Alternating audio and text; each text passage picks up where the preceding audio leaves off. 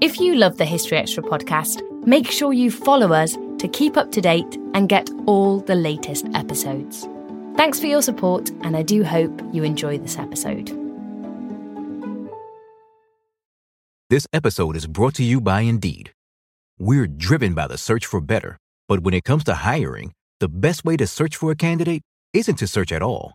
Don't search, match with Indeed.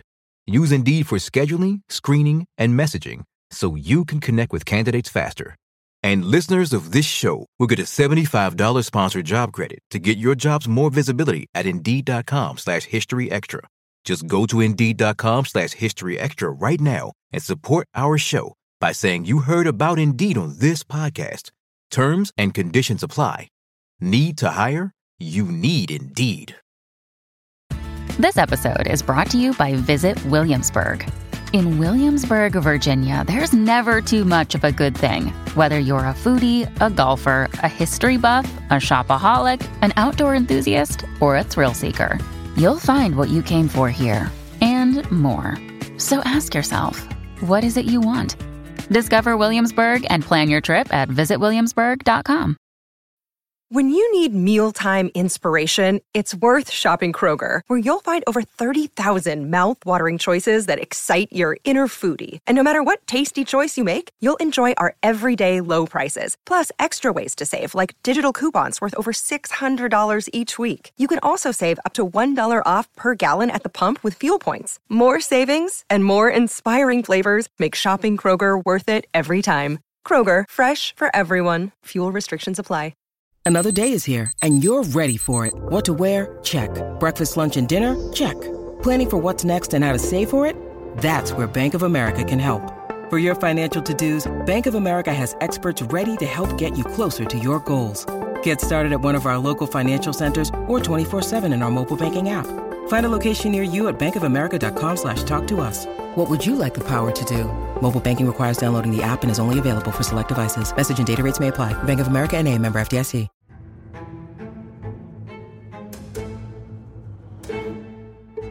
The Six Wives are just such a fascinating story.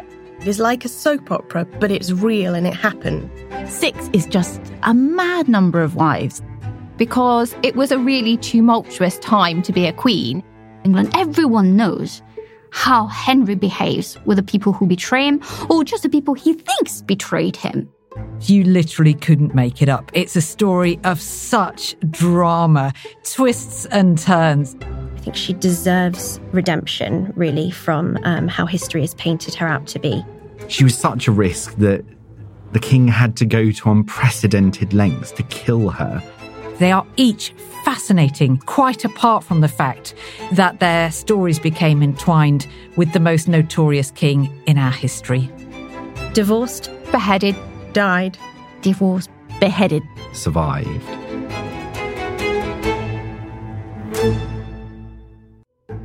When it comes to historical sagas, they don't come much juicier than the marital history of England's most notorious monarch.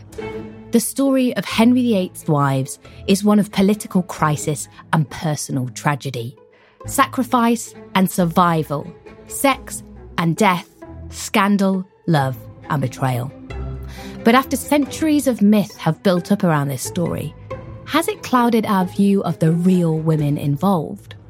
Hello and welcome to this new History Extra podcast series, Six Wives, where we'll be peeling back those layers of myth-making to take another look at these six fascinating women who shaped the course of Henry's reign and, in some cases, the history of England.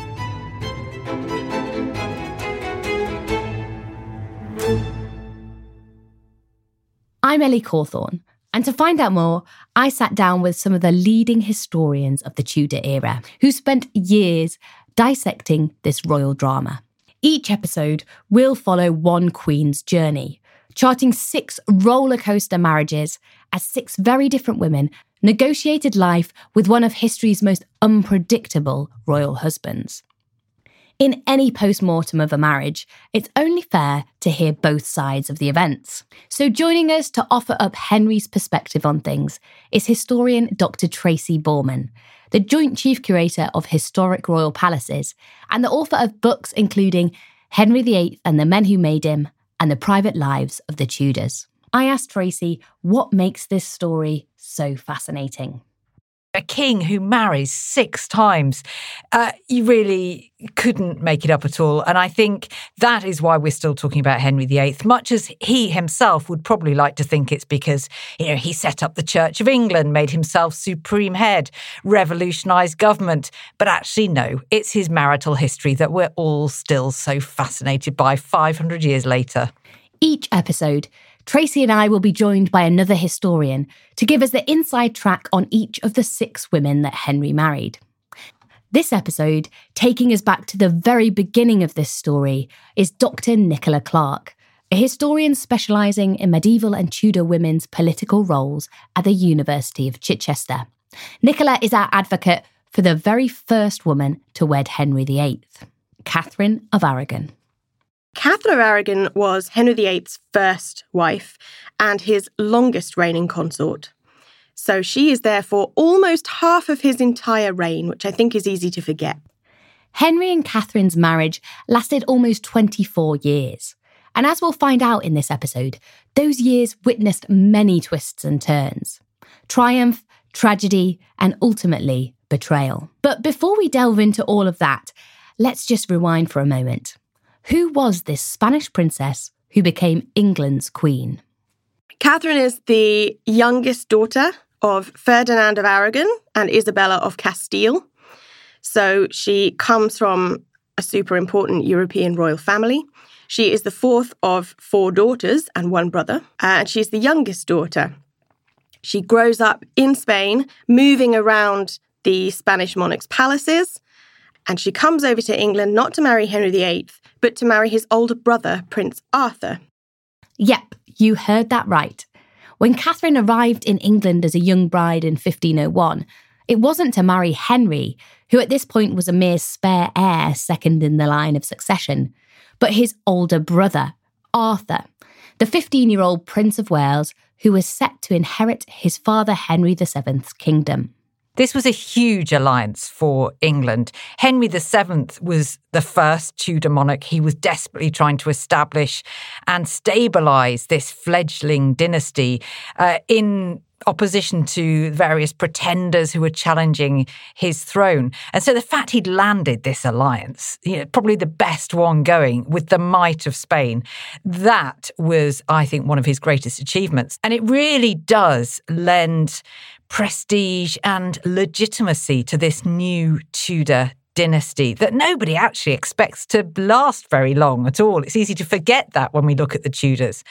And so really, Catherine has a lot resting on her shoulders. It's going to be this great alliance. But of course, that first marriage is incredibly short-lived because poor old Arthur is already sick at the time of the marriage and he dies just a few months later.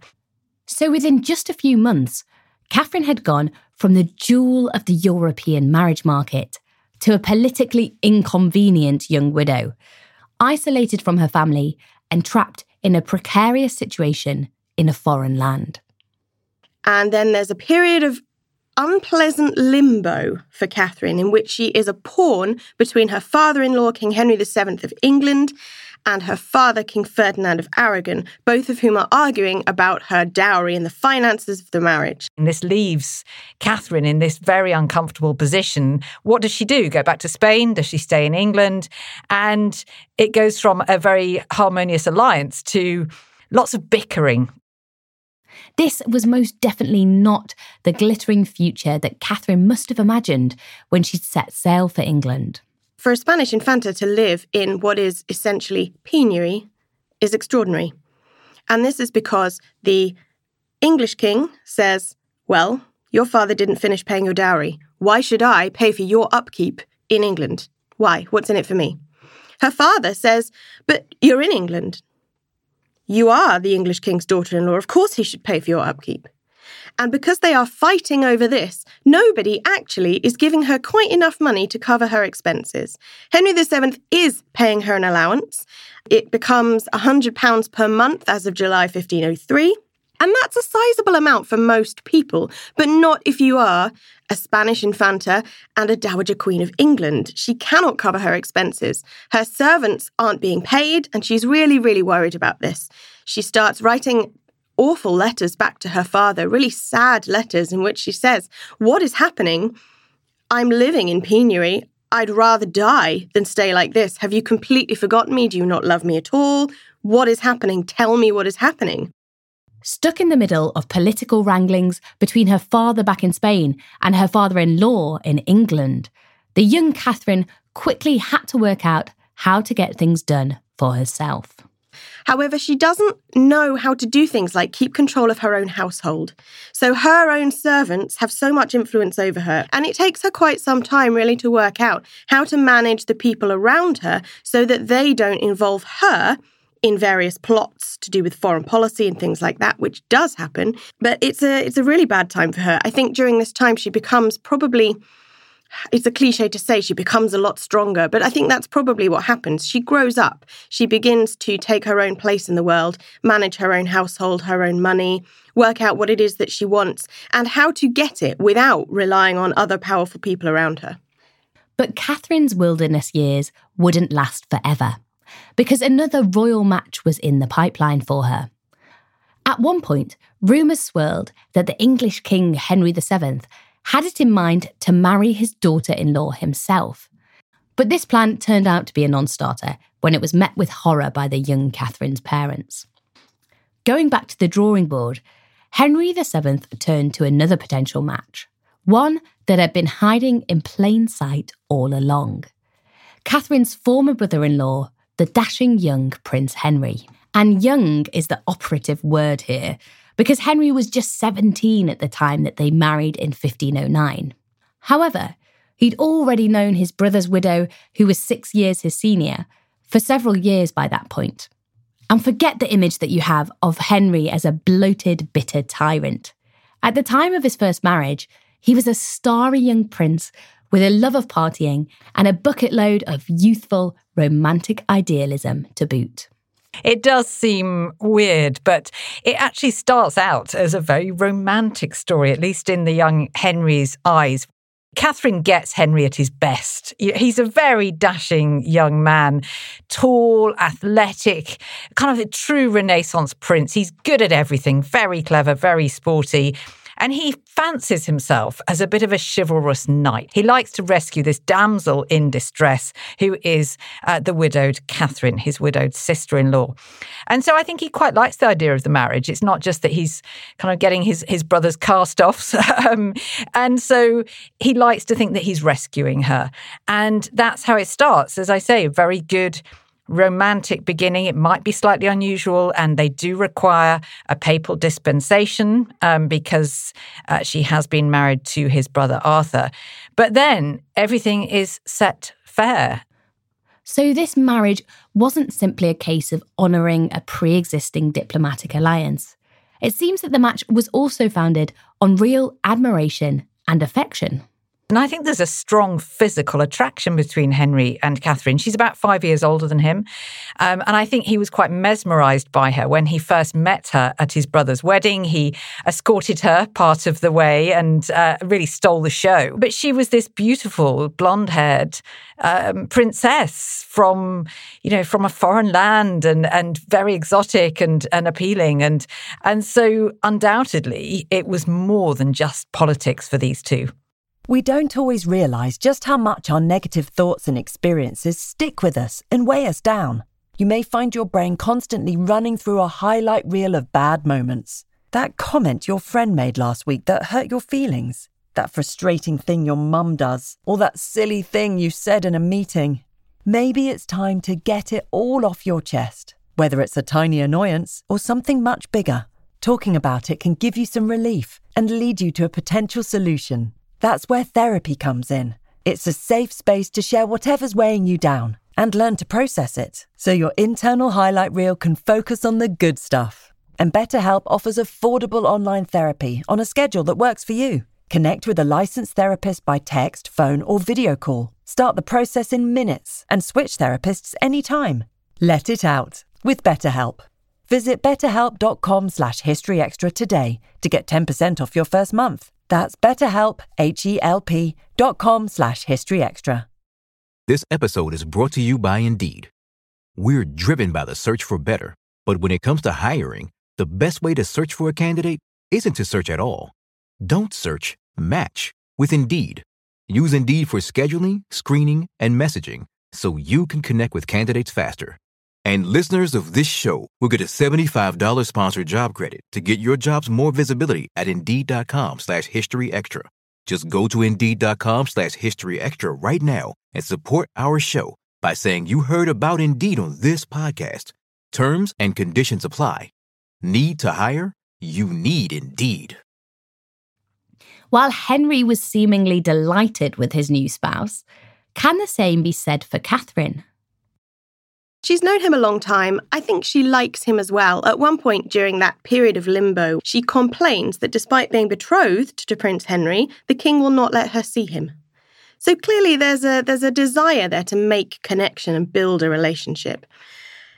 I think the fact that she wants to marry him is at least half politics, because these are political players. It would be odd if that was not the case. They are not just private individuals.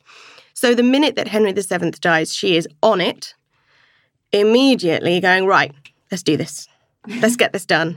So from the outset, this was a royal match that looked destined for success. Everything was sort of joy, harmony, this Anglo-Spanish alliance, this attractive young couple, and it all looked set fair. I would say the first years of the marriage were actually very happy indeed. Catherine falls pregnant quite quickly. That pregnancy seems to end fairly early, miscarriage, but then early in the marriage, just after a couple of years, she gives birth to a son. Following the birth of the king's much-longed-for male heir, Prince Henry, on the 1st of January 1511, the court leapt into action to celebrate the birth of their future monarch. In February, a triumphant tournament was thrown to mark the great joy and comfort the arrival of a son had bestowed upon his parents. But joy soon turned to despair, as by the end of the month, baby Prince Henry had sickened and died. Now, if that boy had survived, everything would have been different. Catherine's position would have been protected. You can absolutely guarantee there wouldn't have been the other 5 wives. He survived only a few weeks. But of course, what Catherine had proven is that she could get pregnant very easily, and there was no immediate cause to fear, to worry, because infant mortality was high at this time. And so, parents were, I hesitate to say, used to losing children. It was still absolutely devastating, but they would have many more children than the average marriage today. So there was no immediate cause for alarm. And the marriage, continued to look very rosy, at least from the outside. And Catherine was more than just a successful royal wife in those years. No doubt drawing on her previous experience in the tricky world of international politicking, she quickly transformed herself into a popular and accomplished queen. Initially, they're like a golden couple, and they're a really good team. So Catherine has a lot of diplomatic experience. She is the first woman to have been official ambassador for her father, Ferdinand of Aragon, in the English court. Her diplomatic experience there in mediating between 2 big, quite important nations becomes invaluable to Henry as he tries to navigate his way through European politics in these early years. He's only 18. He sort of knows what he's doing, but like anyone else, he's going to have to learn. She probably, arguably, knows a little bit more than he does. So they're a really good team. And she is there whenever he has a big banquet or a big joust or anything like that. She's at his side, as she should be, like the Golden Princess. But she is also a good queen. She's been raised to the job. And these skills of Catherine's were even more significant, considering the fact that her husband was a young man whose mind wasn't always on politics.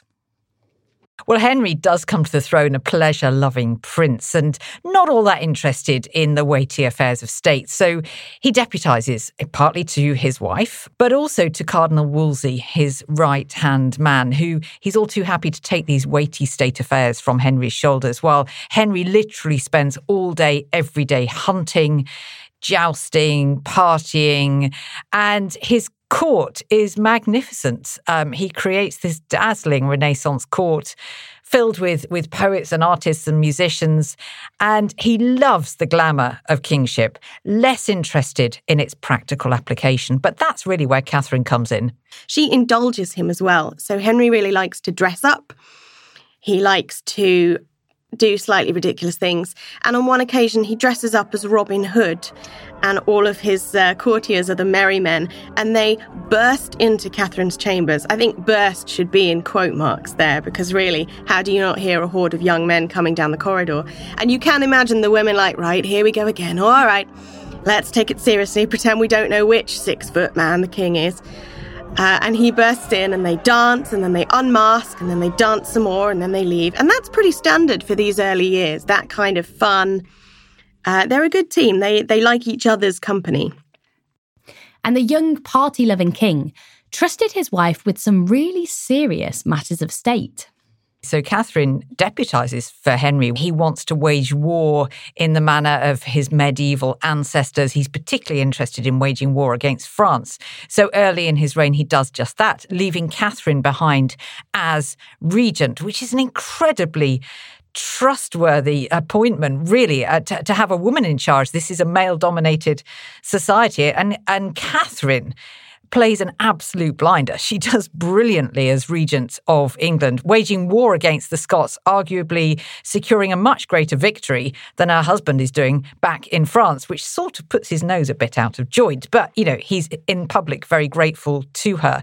So Catherine is this powerhouse. She's been raised really for queenship. And that's in contrast to her husband, Henry, who was just the spare heir. He should never have come to the throne. And for 10 or 11 years, he had no expectation of the throne.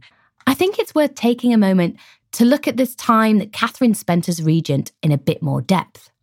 How unusual was it for a queen to be left in charge while her husband was away? While in England, that is super unusual. It's not really a thing. In Spain, it's more common. Her mother, Isabella of Castile, rules Castile in her own right. So Catherine may not have thought her own position as regent was all that unusual. I think the Privy Council might have disagreed. Because acting as regent wasn't just a case of having some honorary title bestowed on you. It was a concrete matter of defending the realm.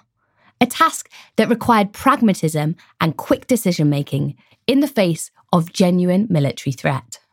While Henry's in France, the Scottish decide now would be a good time to pop across the border and cause some trouble. So they do.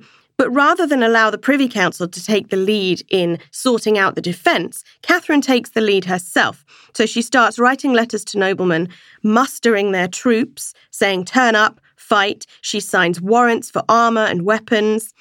She takes stock of supplies as well, and then she prepares to journey northwards herself. And she gets as far north as Bedfordshire, Buckinghamshire, that sort of region, when word comes that the Battle of Flodden has happened, that the Scottish king is dead.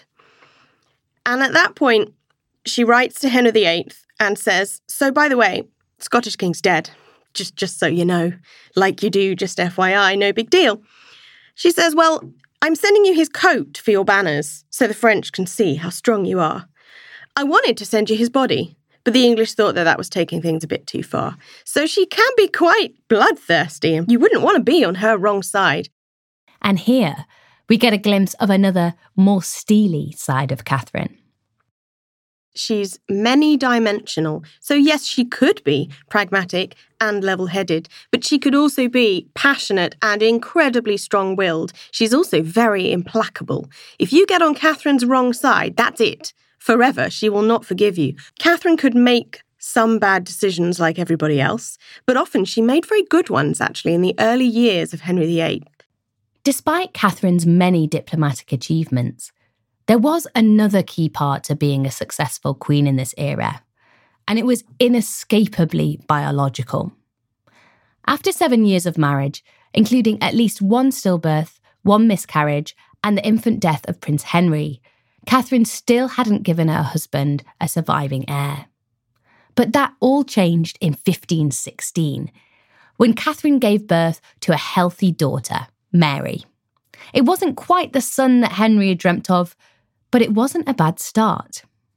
Very easy with hindsight to look back and think, gosh, yes, Mary's birth, huge disappointment to Henry. It all starts to go horribly wrong. It wasn't like that. Even though Henry needed a male heir, a healthy daughter was still very much of use, particularly when it came to the international marriage market and the forging of alliances. And Henry doted on his daughter. He was very proud of Mary, showed her off to visiting ambassadors, and Mary was also very, very close to her mother. So I think this strengthened Henry's relationship with Catherine. Catherine had proved she could have a healthy child, and as I say, Mary was really the apple of Henry's eye for most of her childhood until things started to go horribly wrong. So it was a positive development in the marriage, but of course, the expectation on Henry's part is that Mary's birth would be followed up by that of a younger brother. And I think that while Henry probably never saw Mary as a serious contender for the throne, understandably, because in England women didn't rule as regnant queens at this time, Catherine may have had a different view because in Spain they did rule as regnant queens. So I think it's fair that she thought it was worth educating Mary and bringing her up so that she could fulfill that role should it become part of her future. So far, so good. Catherine was excelling in her role as queen and had proven that she could carry a healthy child to term. So how did things begin to go wrong? Well, I think time is not on Henry and Catherine's side. Catherine, as we've mentioned, was 5 years older than Henry. And even though she was only or barely 30 when Mary was born, that's getting towards the end of your childbearing years in these times when life expectancy often didn't extend much beyond your mid-30s if you were a woman. And so I think there were fears, and those fears were exacerbated really when Henry starts to look elsewhere, or rather perhaps continues to look elsewhere.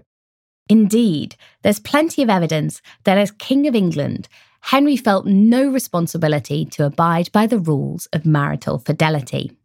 And this was something that had proven a bone of contention much earlier in the marriage. So there is an occasion in about 1510, so less than a year, really, into their reign, when Henry appears to have been pursuing a liaison with one of Catherine's ladies, whose name was Anne Stafford. She's already married, and she's the sister of one of Catherine's favourite ladies-in-waiting, Elizabeth Stafford, and she's also the sister of the Duke of Buckingham, who's like the number one peer of the realm. And Henry uses his own groom of the stool as a go-between to try and arrange a liaison with this lady. The Duke of Buckingham hears about this and says, well, my sister isn't a whore, not even for the king, and he has her husband send her away from court. Henry hears about this and thinks the sister has been meddling, is furious and dismisses her from court. Catherine is then even more furious, and they have what is pretty much a shouting match over this. And the Spanish ambassador is there shaking his head like, you're going to have to learn to take it, love. This is how it's going to be. After that, she does seem to learn just to turn the other cheek, look the other way. Henry usually finds his companions from among her own ladies-in-waiting, which must have created some interesting issues of loyalty there. But she does at least look the other way. But then there is something rather difficult for Catherine in the form of an illegitimate son born to her husband in 1519 as a result of his affair with a lady-in-waiting called Bessie Blount, very beautiful lady of the court. And she gives birth to Henry Fitzroy, son of the king, Henry Fitzroy. And of course, Henry VIII is delighted about this because look, it proves I can have sons. And then I think things start to shift a bit. Look, the problem doesn't lie with me, clearly. Publicly acknowledging an illegitimate child who shared his name may not have been the most tactful move from Henry. But the king made no secret of his feelings for his son. The Venetian ambassador reported how the king loved him like his own soul. And in June 1525, Henry even staged a spectacular public ceremony to lavish the 6-year-old Fitzroy with titles and offices, all as an openly indignant Catherine watched on. her own failure to conceive a son laid bare in a very public way. But while Henry's obsession with having a son was becoming ever more obvious, none of his love interests had ever really posed a real threat to Catherine. They remained just mere mistresses, while she was the queen. That was until the emergence at court of one of the most influential figures in English history. A woman who threatened to bring Catherine's marriage crashing down. Anne Boleyn. I think it's easy to fall for the line that it was love at first sight for Henry. Anne Boleyn first appears at court in 1522. But really, his first recorded interest in her isn't until 4 years after that. So 1526, when he famously jousts and he kind of wears this heart that says, I dare not declare, or declare I dare not. And Catherine's looking on. She knows that this is a not particularly subtle message about the fact that Henry has his eye on somebody else. And she knows perfectly well who it is because it's one of her own ladies in waiting, Anne Boleyn. And this is now serious. I think it's obvious for Catherine fairly early on that Anne Boleyn is a force to be reckoned with, and also that time is definitely not on Catherine's side now. She hasn't fallen pregnant for some time. She is getting beyond the ways of women, as it was very delicately put. So Anne Boleyn constitutes a huge threat. Next episode, we'll be focusing entirely in on Anne Boleyn, so we'll go into more detail on her developing relationship with Henry then. But the timing of Anne's rise to prominence at court is crucial in Catherine's story. Remember that Tracy said we can date the first recorded evidence of Henry's interest in Anne to 1526. And by then, the cracks had already begun to show in his marriage with Catherine. The year before there's any clear interest of Henry in Anne, a year before that, he is already publicly casting doubt on the validity of his marriage to Catherine. So I think she's probably already worried about what this might signify. She hasn't been pregnant since, we think, about 1518. It's often hard to specifically chart exactly when she's pregnant and when she's not, because it's not something you wrote down very clearly in sources. Losing a baby, miscarrying, giving birth to a child that didn't survive is not something that was celebrated. It was considered shameful, particularly for Catherine. It's usually the woman's fault, or that's how it was perceived. And that can make it quite difficult to know exactly what's going on. But we think her last pregnancy was in 1518. So definitely by the time Anne is on the scene in 1526, Catherine knows she is not going to be pregnant again. And yes, she's worried. And in this context, a marriage to Anne was beginning to look like an ever more appealing prospect.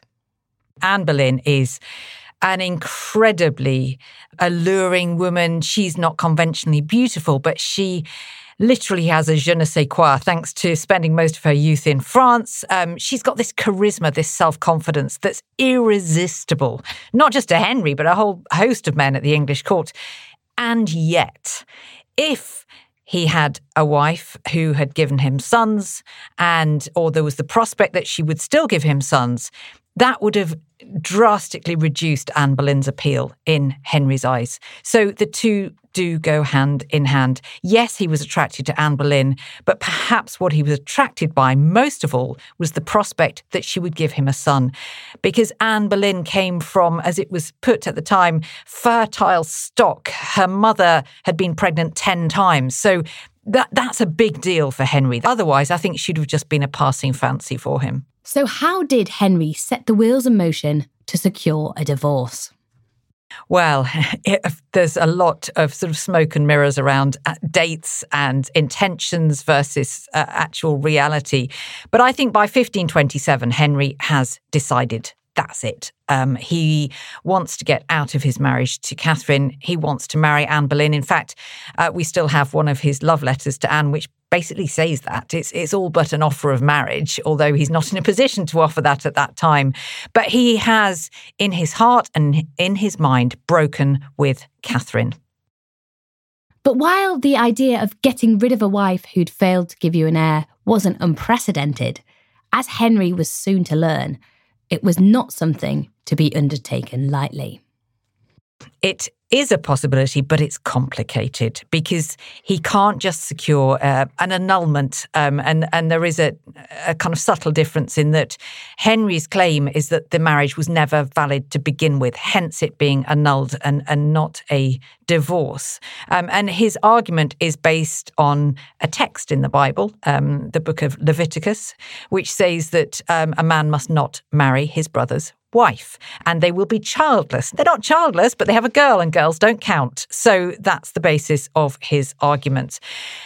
It needs the Pope's permission. This is going to be tortuously difficult because the Pope is completely dominated by Charles V, the Holy Roman Emperor, who happens to be Catherine of Aragon's nephew. So you can see how this sort of complex web of family loyalties, it complicates the whole business of Henry VIII's great matter, as it's called. So the scene was set for one of the greatest divorce battles in history.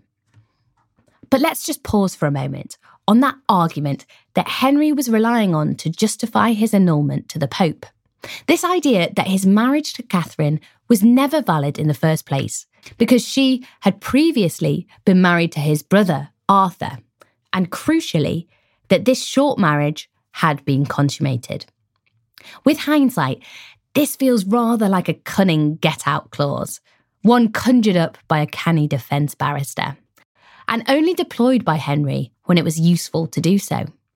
But is that really a fair assessment? What Henry VIII was brilliant at was believing his own publicity.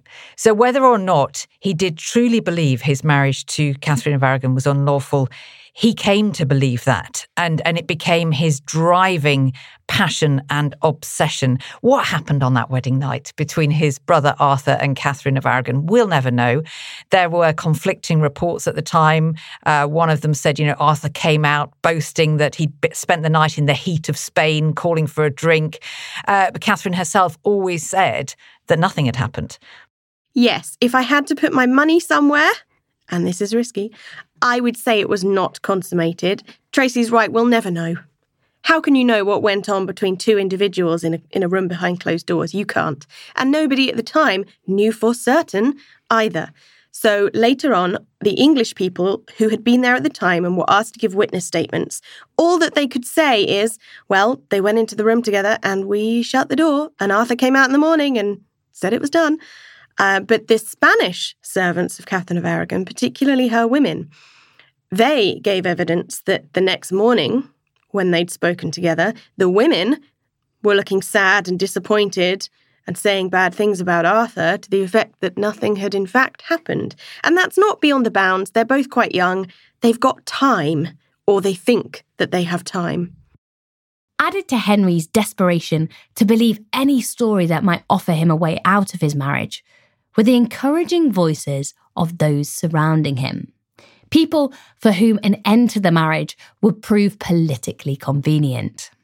Henry has to take responsibility for being the one to drive forward the campaign for an annulment, but he's not without encouragement. This is the time, the 1520s, the rise of the Boleyn family, and I'm not just talking about Anne.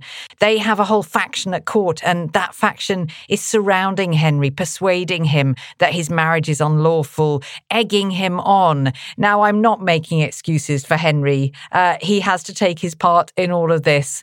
But he came to listen to all of those voices, which were chiming with his own thoughts. And this really did spur him on. And there's a sense of a ticking clock for Henry. Come on, you have to get on with it. You have to secure the Tudor dynasty, get that annulment, marry Anne Boleyn, have a son. And as her marriage began to unravel around her, Catherine found herself in a hostile court with an increasingly distant husband. It's fairly clear that they're no longer sleeping together, but they are still living in the same palace. In any case, the king and the queen had separate chambers, because that's how it worked. So they lived in separate rooms within the same big palace complex. It seems Henry is visiting her a lot less, and she doesn't like that. Anne is removed from Catherine's chambers and given her own. And there becomes like a kind of quasi-mini court going on around Anne as well as Catherine. And that must have been very bizarre, particularly if you're a woman at the palace. Who do you go to? Catherine or Anne? That's very weird. So Catherine did absolutely refuse to let go of Henry. She was implacable. It was not going to happen. And that was given material expression by things like she continued to sew his shirts for him, even quite late on in their marriage. And this is something Anne Boleyn found out and was absolutely infuriated by. I think Henry probably couldn't quite understand what the problem was. But between women, this was a big deal. And it was Catherine's way of saying, nope, he's still mine. So as far back as 1529, she is responding really quite forcefully to his treatment of her. There's a banquet on St. Andrew's Day in 1529 when she turns to him and tells him that his treatment of her was pretty much the same as the pains of purgatory. She, for any doctor or lawyer that he found to decide the case in his favour, she'd find 1,000 to declare their marriage valid. That is her line, and she sticks to it. Henry sends courtiers to her on multiple occasions, trying to get her to submit. She absolutely refuses. So as Henry and Anne's allies began to close in on Catherine, why could she not see the writing on the wall and agree to an amicable settlement? Catherine has often been described as self-defeatingly obstinate. But there was a lot at stake for her here. By defending this doomed marriage, she was also defending her own virtue and reputation. I think it's almost about status as well. If she's not the king's wife, what is she? It's seen as a kind of failure. She, as a queen consort, is supposed to mediate between her family in Spain and the monarchy in England. If she no longer has the position as queen consort, she's lost her leverage. What's left for her? To retire into obscurity? And she's always been deeply religious, deeply pious. She does a lot of religious patronage, gives a lot of money to religious foundations. So yes, I think she is genuinely worried for his immortal soul. With both Henry and Catherine refusing to budge, disputes over the validity of the marriage rumbled on. Initially tasked with extricating the king from his unwanted union was his chief minister, Cardinal Wolsey. Wolsey, I think, doesn't try all that hard, or at least not as hard as he could, to get this annulment done. Because for Wolsey, he's in a difficult position. He wants to keep in the good graces of the Pope, so he doesn't really want to rock the boat. He thinks Anne Boleyn perhaps might be a passing fancy for the king, and so he spectacularly fails to get Henry's annulment. But really, Catherine doesn't have a high opinion of Wolsey, because at least he does try to get rid of her, just not very effectively. Despite Catherine's dogged resistance, Henry and Wolsey steamrolled ahead. In the summer of 1529, a tribunal was set up to establish the legitimacy of the royal marriage. Well, an awful lot had been pinned on this trial. This was the result of long, arduous negotiations between England and Rome, and finally the Pope sends his representative to hear the court in Blackfriars in London in 1529. And so Henry really is expecting this to be it. Great, this is going to be his moment. Finally, this is the biggest progress he's experienced since fixating on the idea of marrying Anne Boleyn, and it's all going to happen beautifully. But in arranging this public trial, Henry had underestimated his wife. Catherine was summoned to appear at the tribunal, and her sexual activity, or lack thereof, during her marriage to Arthur was raked over in what must have been excruciating detail. Catherine had already told Cardinal Campeggio that the marriage had not been consummated, and that she had entered her marriage with Henry as a virgin and an immaculate woman. And in a true tour de force at the tribunal, the Queen flung herself at Henry's feet and delivered an absolute blinder of a speech, beseeching Henry, quote, "for all the loves that have been between us, and for the love of God, let me have justice and right. Take of me some pity and compassion," and defending herself as a true, humble, and obedient wife. Catherine rather steals the show. She goes against protocol. She actually confronts Henry directly, going on bended knees, pleading with him, what have I done wrong? You tell me what I've done wrong. And of course, Henry can't tell her a thing that she's done wrong because she is flawless as a queen consort. And I think Henry, in his better moments, would have admitted as much, that she'd never really disappointed him as queen in anything other than not giving him a son. Well, that court collapses. It achieves absolutely nothing. Henry is furious. He's frustrated. He takes a lot of that out on Catherine. But I think that court and the failure of that court, that sets Henry on the path of a split with Rome. He loses all faith in the papacy giving him what he wants. So he's just going to bypass the papacy altogether, set up his own church, make his own rules. He's second only to God now. And the failure to secure the king his desired divorce at the tribunal was to prove Wolsey's downfall. After being stripped of most of his offices and his glorious residence at Hampton Court, Wolsey was accused of treason and died in disgrace before he could face the charges. But unluckily for Catherine, Wolsey was later succeeded by someone who would prove a much more ruthless and efficient executor of Henry's will. I think public enemy number one for Catherine has to be Thomas Cromwell. Now, he is the architect of the break with Rome. He is really on the rise from 1529 onwards. So when this is all really kicking off after that failed papal court at Blackfriars. And he makes it his business to give Henry whatever he wants. And what Henry wants more than anything, of course, is the end of his marriage. So Cromwell is gunning for Catherine, and he's a force to be reckoned with. But it's not that one-dimensional. I think Cromwell has respect for Catherine. Actually, I think he feels quite sorry for her. He becomes, against all the odds, quite close to her daughter Mary.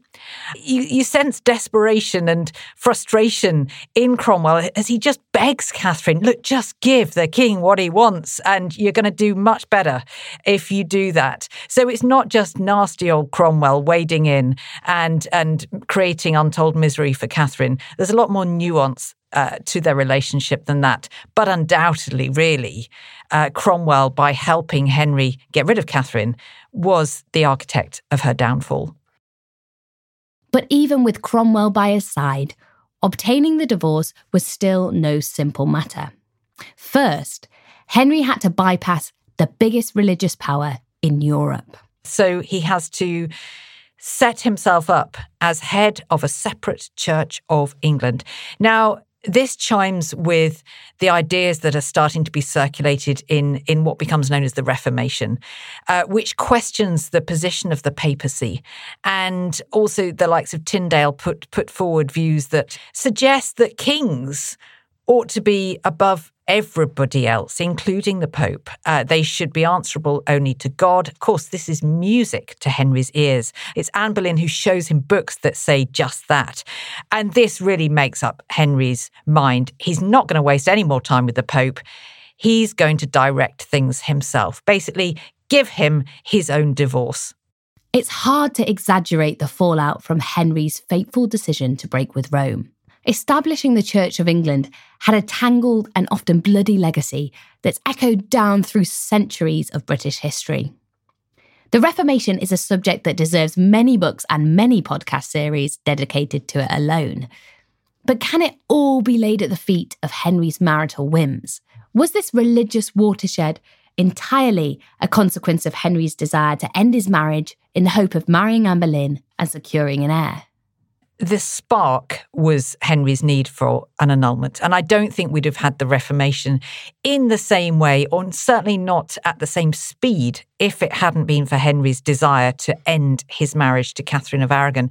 But there was fertile ground for this Reformation. There was a kind of growing belief in these new, fairly radical religious ideas that were circulating in Germany and elsewhere in Europe. So in a sense, Henry was pushing on an open door, but that's not to say there wasn't huge opposition in England and at court to what he was intending to do. After years of legal wranglings, religious debates and political disputes, By early 1533, the writing was on the wall. Anne was pregnant, and a secret wedding had taken place. At that point, that's the final nail in the coffin. That's a hurry up, annul the marriage, because this is going ahead regardless. And don't we all forget that Henry's actually a bigamist for a few months, really, because he marries Anne in January. The annulment isn't formally agreed until May 1533. So let's not gloss over that. Much as I'm taking Henry's viewpoint in this podcast, I think we shouldn't forget he's actually married to 2 women, technically. So where did this leave Catherine? He then banishes her from court and he sends her to a succession of damp castles in the Fenlands that get smaller and less pleasant as time goes on. And at least for the first of these, the move to Somersham, she refuses. She locks herself in her chamber and says, fine, move me by force. It's not happening. They call her Dowager Queen. She refuses to answer to it. Her servants refuse to take a new oath of service to her as Dowager Queen. In 1531, Henry had banished Catherine from the court. And in perhaps the most tragic blow of her life, in 1533, he prevented her from seeing her beloved daughter. Catherine would never see Mary again. Yet she never gave up on her claim. She continued to sign her letters to Henry as Catherine the Queen until her death from natural causes at Kimbolton Castle, just 3 years later in 1536. She was aged just 50. It was a sad end for a once glittering queen. But could Catherine have avoided this years-long bitter struggle and landed a more comfortable deal if she'd seen the reality of the situation and been more willing to bend to Henry's demands? I think she could have done, but I think she would have felt that that was worthless. What was the point? Yes, I'm sure she would have loved to give him a male heir. But the fact that it's God's will, according to her, she thinks it's God's will that this hasn't occurred. It's nothing to do with her. It's not her fault. There is nothing to be done. She is so principled, and I think she's to be admired for that. But a bit of pragmatism wouldn't have gone astray. I think when she finally, or if she had seen the writing on the wall, okay, there's no way back here. Let's just give Henry what he wants. But of course, she never did see the writing on the wall. She refused to accept that her marriage was anything other than lawful. And after everything he'd done to free himself of Catherine, rupture his court, break with Rome, and usher in religious revolution, did Henry harbour any feelings of guilt or remorse for how he treated the woman he'd once loved so dearly? If he did, he didn't show it. But then that was typical Henry, really. I think I've come across one instance in his entire life and reign when he expressed regret about getting rid of someone. And that was not a wife, that was Thomas Cromwell. For Catherine, no, she was just disobeying her king. That's how he saw it. She was going against the laws of God, which he himself was responsible for. And he felt, in public at least, nothing but frustration and anger towards Catherine at the end. In the centuries since her death, Catherine has often been dismissed as the long-suffering dowdy wife, blown out of the water by her irresistible successor, Anne Boleyn. But how should we remember her instead? I think, like a lot of historical women, we tend to see her as one-dimensional. She's the wronged wife. She's the dowdy wife. She wouldn't step aside for a younger woman. Or, on the other hand, we tend to see her as some kind of girl boss. We now struggle to admire women in history if they're not warriors or inspiring in some sense. And Catherine is inspiring in a lot of ways. She did a lot of quite extraordinary things. But she's also human. There's more to her than just being an amazing queen or just refusing to bow down to Henry's will. I mean, those things were true. But she's also incredibly stubborn. Sometimes she's misguided. She's also loyal. She inspires loyalty in others. So I think we need to see her as a rounded human and a woman in an extraordinary situation who therefore had to do some extraordinary things. I'm often asked which of the 6 wives was Henry's favourite. I would say it was actually Catherine, because they did have a happy marriage for, the best part of 20 years. It went well for them, and she was an ideal wife in Henry's eyes. In fact, he harked back to her in later marriages, as held her up as this beacon of womanhood and being this ideal queen consort. But of course, we now remember their marriage for what happened next, for the 5 that followed. But it all could have been so different. I think Henry and Catherine were actually ideally suited. They were a dream team. Had that young boy lived early in their marriage, everything would have been different. Next episode, we'll be delving into one of the most explosive love affairs in history, as we turn our attention to wife number 2, Anne Boleyn. Expect sex, scandal, obsession, and ultimately death. Thanks to my guests for today's episode, Dr. Tracy Borman and Dr. Nicola Clark. Nicola is a senior lecturer in early modern history at the University of Chichester. Her research focuses primarily on women's dynastic and political roles across the late medieval and early modern periods. Tracy is a historian, joint chief curator of historic royal palaces, and the author of books including Henry VIII and the Men Who Made Him and The Private Lives of the Tudors. This podcast was researched and written by me, Ellie Cawthorne. The producer was Ben Hewitt.